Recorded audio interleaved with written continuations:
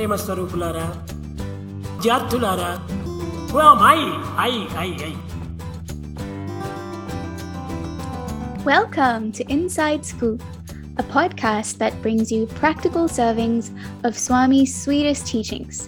On today's episode, we are speaking with the multi-talented Sister Aishwarya, who is a biomedical engineer by training, working on innovative projects in the medical field. She's also served as an EHV teacher and the former National Deputy Youth Coordinator of Malaysia. Hi, Aish. Thanks for being here. Hi, Mira. Thanks for having me.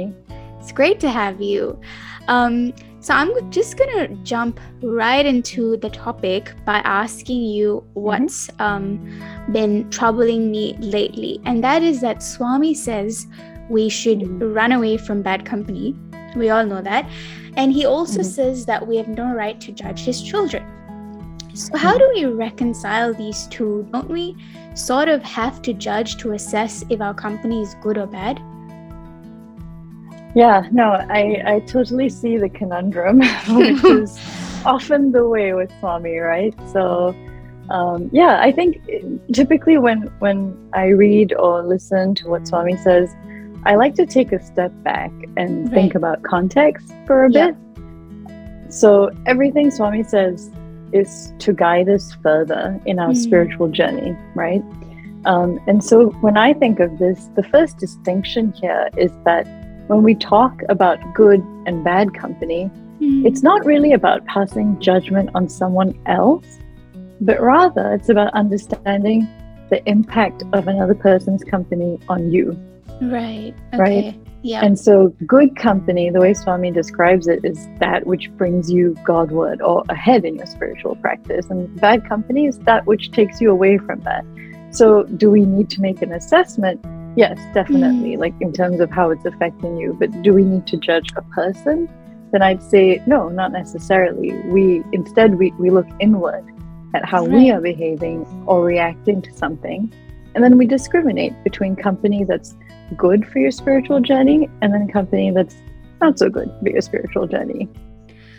Very interesting, Aish, but forgive me, but I still have a problem with distinguishing from judging and discriminating because there seems to be a little bit of an overlap. Yeah. How do you draw the difference? Yeah, no, I can see that. It's sometimes it's, the terminology is never easy to decipher straight away. In spiritual practice, the way I've heard it described and actually like this description is when you talk about judging is an emotional reaction to things, but discrimination is to see things as they are. Right.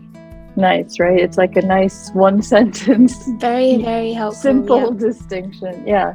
And when Swami talks about discrimination, he says that you have to use your buddhi or your intellect and not your mind, which is where all the desires, sorrows, likes, etc. come from. Right. So you could say that when you judge, you're acting from the base of your mind. And when you discriminate, you're acting from your intellect. And if we think about why that's important, Swami actually describes these levels. He says, sense organs are superior to the body, and the mind is superior to the sense organs, and the intellect to the mind. And beyond that, the Atma is superior to the intellect. So for a typical person, like me, who is not self-realized, the level of the intellect is the closest that you can get to your Atma. And so by using your intellect, you can understand and experience the self or the Atma. And really, for the Atma, you don't need discrimination even because you just know what the truth is. Right. But for the spiritual seeker who's still trying to get there, then you use discrimination from your intellect to seek that truth and not judgment from your mind level. That's a very useful distinction, Aish. So to summarize, judgment is an emotional reaction from the level of the mind, whilst discriminating is seeing things as they are from the level of the intellect or the Atma. And, it's great that you say that because I often feel that when I'm interacting with people, I see almost two realities, you know. One is the version of that person that I'm seeing through the eyes of my past relationship with them, and like my memories with them, any sort of issues we've had in the past. And one version of them is the version that is closer to what's actually happening before my eyes, you know. Right. So I want to break this down, this distinction that you've given us down with a few real life examples. Say you have a friend who drinks excessively, and you feel that you don't want to associate yourself with that person. How would judging versus discrimination and seeing things as it is look and sound like in this situation? Yeah, so interesting. I love how you sum that up about how there are two different versions of a person to you. But yeah, thinking about this example, I think what's happened here is you've identified a habit in a person that you feel is important to stay away from. Right. And so likely when this friend is drinking excessively, it makes you feel something, right? You're having this emotional reaction. Maybe it's disgust, maybe it makes you annoyed or angry at their behavior, or even simply you're just concerned about shielding yourself to this particular habit at this point in your life, right? And it's totally normal to have these reactions. We are not yet fully enlightened souls, unless you have a secret you haven't told me, Neera. No secrets.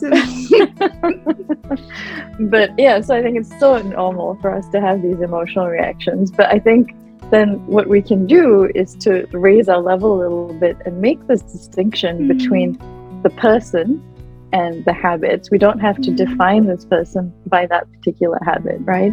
So to see things as they are is then to say, yes, this person drinks excessively and it makes me angry and this isn't good for my spiritual journey. So for now, I'm going to keep a bit of a distance. Beautiful, Aish. So seeing things as they are sounds like observing it without the extra drama or the story we kind of tell ourselves, right? To put it Absolutely. And separating the behavior from that person is one way to do it. And you know, as you were speaking, I remembered the story that one of my Bal Vikas teachers told me. I can't remember the details exactly, so I'm just going to tell you what I remember. There was this, it was something about how this Zen teacher took 3 of his disciples to for a morning walk, and they passed a forest, and the Zen teacher pointed at a red flower, okay? And then asked the 3 disciples one by one, what can they see? And the first disciple said, oh, I gave this flower to a girl I was in love with many years ago, or something like that, okay? I might be exaggerating because I can't remember exactly. And then the second disciple said something like, oh, this flower is so beautiful. I hope we can offer it to the Buddha shrine later. Like, we should take it, we should pluck it. And the third disciple said, oh, this flower is a symbol of enlightenment. Okay. And the teacher was so disappointed because all he wanted them to say was that, to observe was that the flower was moving in the wind. But the first disciple was so caught up with his past and his love in the past. The flower reminded him of that, right? And that's what he saw. And the second disciple was so taken up by the beauty of the flower, it was trying to recreate like this future pleasure by, oh, we need to pick it and move towards the future kind of an attitude, right? And the third one was just like a super conceptual beings, like, oh, I know all the textbook answers. And it's like, you know,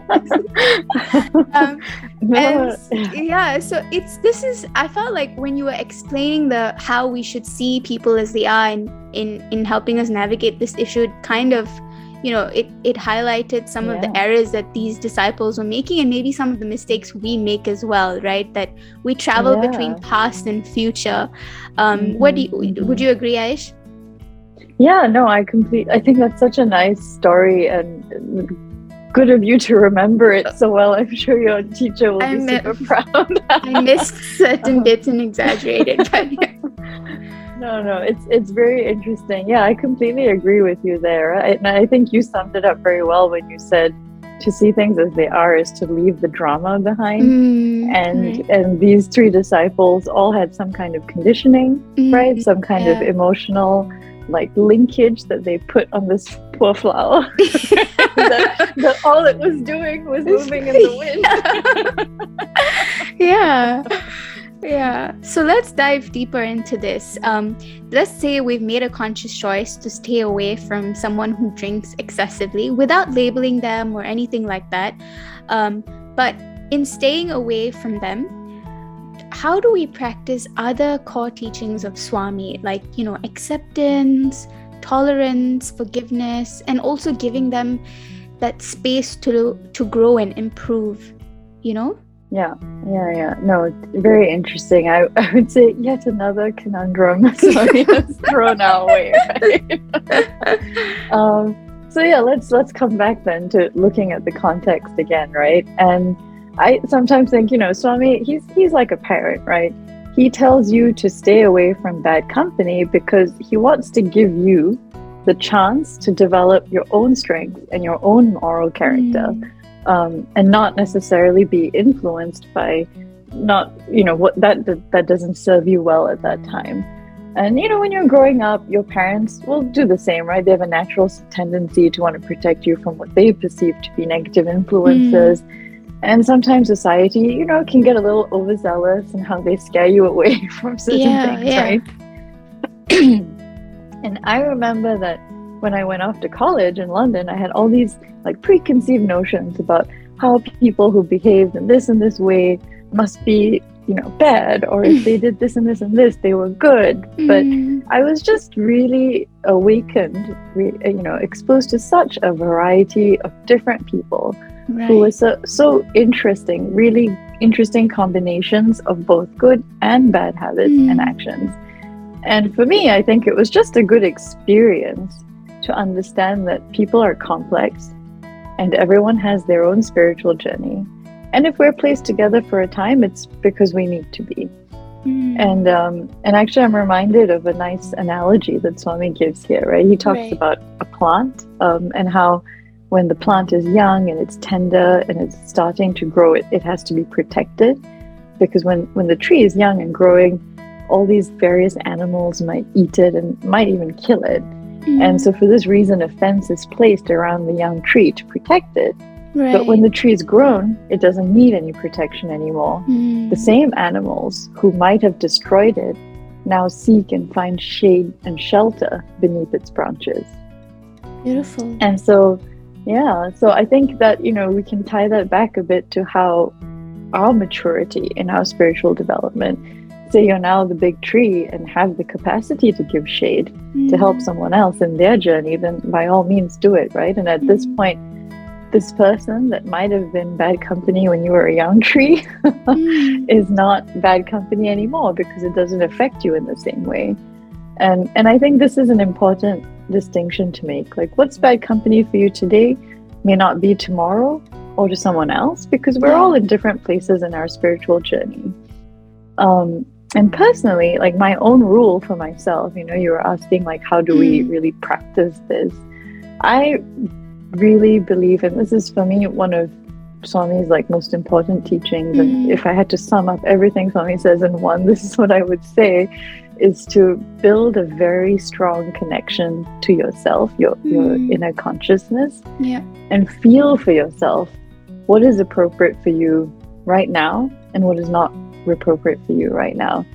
And as you grow, your capacity will also change, and knowing that for yourself is so helpful. That's really nice, Ayush.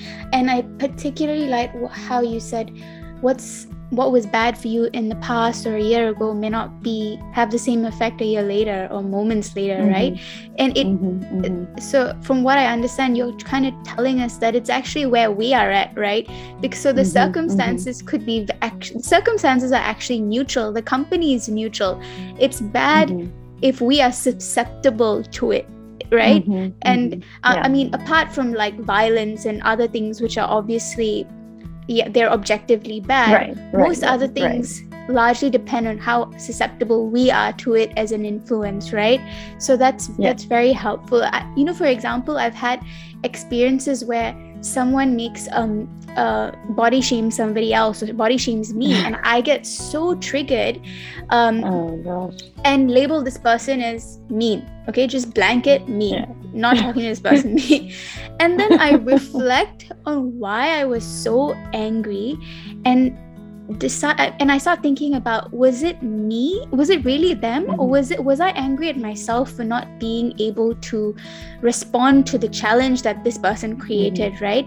And then when I think about it more and more, I realize that if I continue to get caught up in, oh, this person is good or bad and the labels or mean, I lose the ability to understand the teaching moment for myself. Like, maybe I had my own insecurities with body image, and that's why I labeled that person as mean, right? Yeah, so as you nicely said, taking ownership of our contribution to the situation is one way to ensure that we don't judge when we are discriminating and assessing our company. Right. Another thing I find very helpful is holding fluid and temporary assessments of people so that we're not blind to new information and hold outdated views about them, but we understand them in real time. Right. And a technique that I find particularly useful is by asking yourself 4 simple words. Is it really true? So for example, in that instance when someone made a body shaming comment and I was triggered and labeled that person as mean, what I could have done was just ask myself, is it really true that this person is mean? Right. And naturally, when you ask yourself that, you will begin listing all the times that this person, all your experiences with this person, and realize that that label is not a logical conclusion but an emotional reaction, because there have been times where that person has not been mean to you, right? So it keeps your views of people shorter and helps you also separate the behavior from the person, and also helps to ensure that you can tell if it's an emotional reaction or a very objective understanding of a person. Right. But what are some other practical tips for managing these issues we've been discussing that you can share, Aish? No, I think that's, and we can clearly relate, right? I mean, if I think about some of the stuff I've done in the past, I would hope that people wouldn't hold it against me now. So I think it's important that we keep our assessment temporal, right? We understand that we might change, but other people might change too, and we kind of give people that opportunity. Yeah. I mean, if I look at my Facebook history, I just cringe every single time that Facebook reminds me what I was like a year ago, 2 years ago. So, oh my gosh, yeah, I know what you mean. Sometimes I read messages, I'm like, did I write that? Yeah. Who is this person? Imposter. Yeah. None of us want to be judged long term, so let's think twice about before we do that to others as well. But yeah, I think very practically, I mean, if I were to break this down, I think there are types of situations like you alluded to earlier as well, where someone has bad habits or is indulging in bad behavior, and there is still some good in them, right? So this is something I tend to find easier when it comes to labeling. like you were saying so nicely, you summed up, we avoid that labeling by focusing the assessment on how we feel, right? And I don't think if somebody has behaved in a mean way to you, it's not at all inappropriate to react in that moment, and even make known that behavior is not okay, that you don't condone or accept that. I think that is perfectly fine, but we can always do that in a kind way, right? Right. And so by focusing the assessment on how we feel, where we dive into intuition, it just gives us that opportunity to think, is it time for me to stay away? And then if it is, then you do. But you might be in some scenarios where you can't, you want to stay away, but you can't, right? Mm. Which could be like it's a colleague that you see all the time or a family member. And here, one thing that I found helpful practically is to find some empathy, right?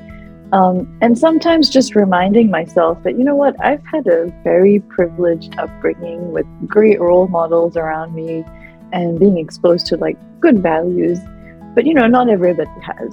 And maybe this person just needs more information or exposure to the right tools. And, you know, sometimes I very sneakily suggest a good movie or a book that might give them some opportunities to learn. Hint, hint, nudge, nudge. Yeah, and you know, sometimes it's very well-meaning people. Suddenly, I'm thinking even of my own, like my grandma, right? She's from a totally different generation and doesn't necessarily have the same information that you or I do about very specific topics. And you know, she's very open-minded. We'll show her a movie about this and she'll be like, oh my gosh, I had no idea, right? and very, very willing to change her own opinion or position on something. Right. And so I think that can be a very helpful tool. And in the same way, it can work both ways, right? I can also learn and improve with the help of some of these people, because I too have some bad habits, believe it or not.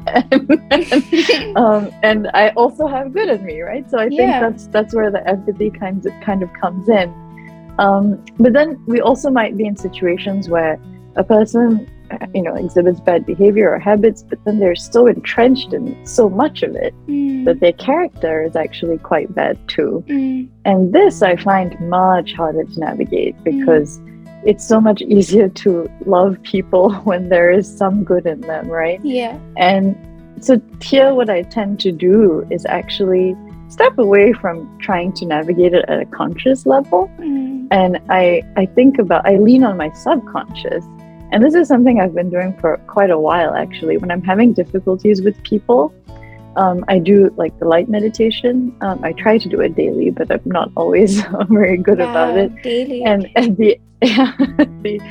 the end of the light meditation, there's a bit where you send good energy around the world. Right. But then I at that moment, I take the opportunity to focus on visualizing these specific people that I'm having difficulties with, and I send good energy that way, right? Right. And surprisingly, I've had some pretty good success with that. Like, amazing. I don't know if it's just making me calmer or they're feeling the vibes somehow, but something tends to change in the dynamic. And in some instances, I've been really surprised that the bad behavior has stopped, right? So it's really nice to feel like something I'm doing, you know, maybe at the subconscious level, is helping me. Wonderful. Yeah. And then, you know, there are sometimes situations where even that can be difficult. And I can share a quick example here. I went through a very uncomfortable and stressful situation where a person that I trusted misused my trust, basically, and did some very bad things, and it affected lots of people. And I was so shocked by this whole situation, I was so taken aback, and it took me months to process my emotions. And there was just like a lot of hurt, disappointment, anger. And I couldn't even initially think about this person without feeling terrible and just like judging them as evil. Yeah. And then I thought, okay, I clearly can't handle this at a conscious level. Let me try it subconscious, right? But when I was doing this kind of meditation, when it's still very raw, like in the early days, like visualizing somebody that causes you so much harm is actually kind of like torturing yourself, right? So you know, then I had to stop doing that initially as well. But I waited right until I had dealt with my emotions in a practical way for myself. Right. And then when I felt calmer, I could rely on my subconscious to help me start to accept, you know, less judgment towards this person. Right. And then, you know, later on, when everything had, you know, I had reconciled the whole event with myself, this incident actually sparked me to make a very big change in my life. And after a while, I was so happy that I did this, like that I made this change. And I just started to think about, wow, okay, this you know, terrible thing triggered so much good in my life. And I started to call this person my Manthara, the character from the Ramayana, where like somebody needs to play this kind of evil part. And it brought this big force of change in my life, and it just kind of reminded me to take a step back, right, from the day-to-day of what we're living, from the day-to-day reactions to things we have, and just reminding myself, like, you know what, at the end of the day, we're all just like little pawns in this game of life, and we're all here to play some kind of part. And so that also is actually a very helpful, practical tool to just like stop for a moment and think, I feel terrible now, but you know what? In the large scheme of things, this will be a blip in, someday in the future. Absolutely. Yeah. So maybe if I sum up like some of these practical tips, right, I'd say, at the level of, your mind, your conscious level, you summed it up earlier as well. Focus your assessment on how you feel around someone and less on assessing their character, and try to find empathy if that's possible. And if, that's even more difficult, then let's move things a bit towards the intellect, to our subconscious level, and use a simple tool like meditation to subconsciously send good energy to somebody, and perhaps love if that's doable, right? And then really bringing things even higher level to like, what the Atma is like, just reminding ourselves like we're all just playing a part. Everybody has their own spiritual journey, and we're all just here to learn and grow. Thank you so much, Aish, for your deeply insightful thoughts on judging our company. Dear listeners, it's now time for some prasadam pills. 1. We can assess our company without having to judge them. Judging is an emotional reaction. Discriminating is seeing things as they are. So let's check if we're truly being present in our assessment, or if our past is replaying itself. 2. Separating a person's behavior from their individuality and holding temporary opinions about people can help ensure we are still able to be kind and loving. 3. When we are not at a space where we can empathize with another's behavior, we can remind ourselves that even the most difficult people are just playing a part for our highest good. And in gratitude for how they're helping our spiritual progress, we can send love subconsciously through light meditation. Next on Inside Scoop, we're exploring Maya. We've heard so much about Maya and illusion, but who is she really, and who are we? Until next Friday, happy scooping!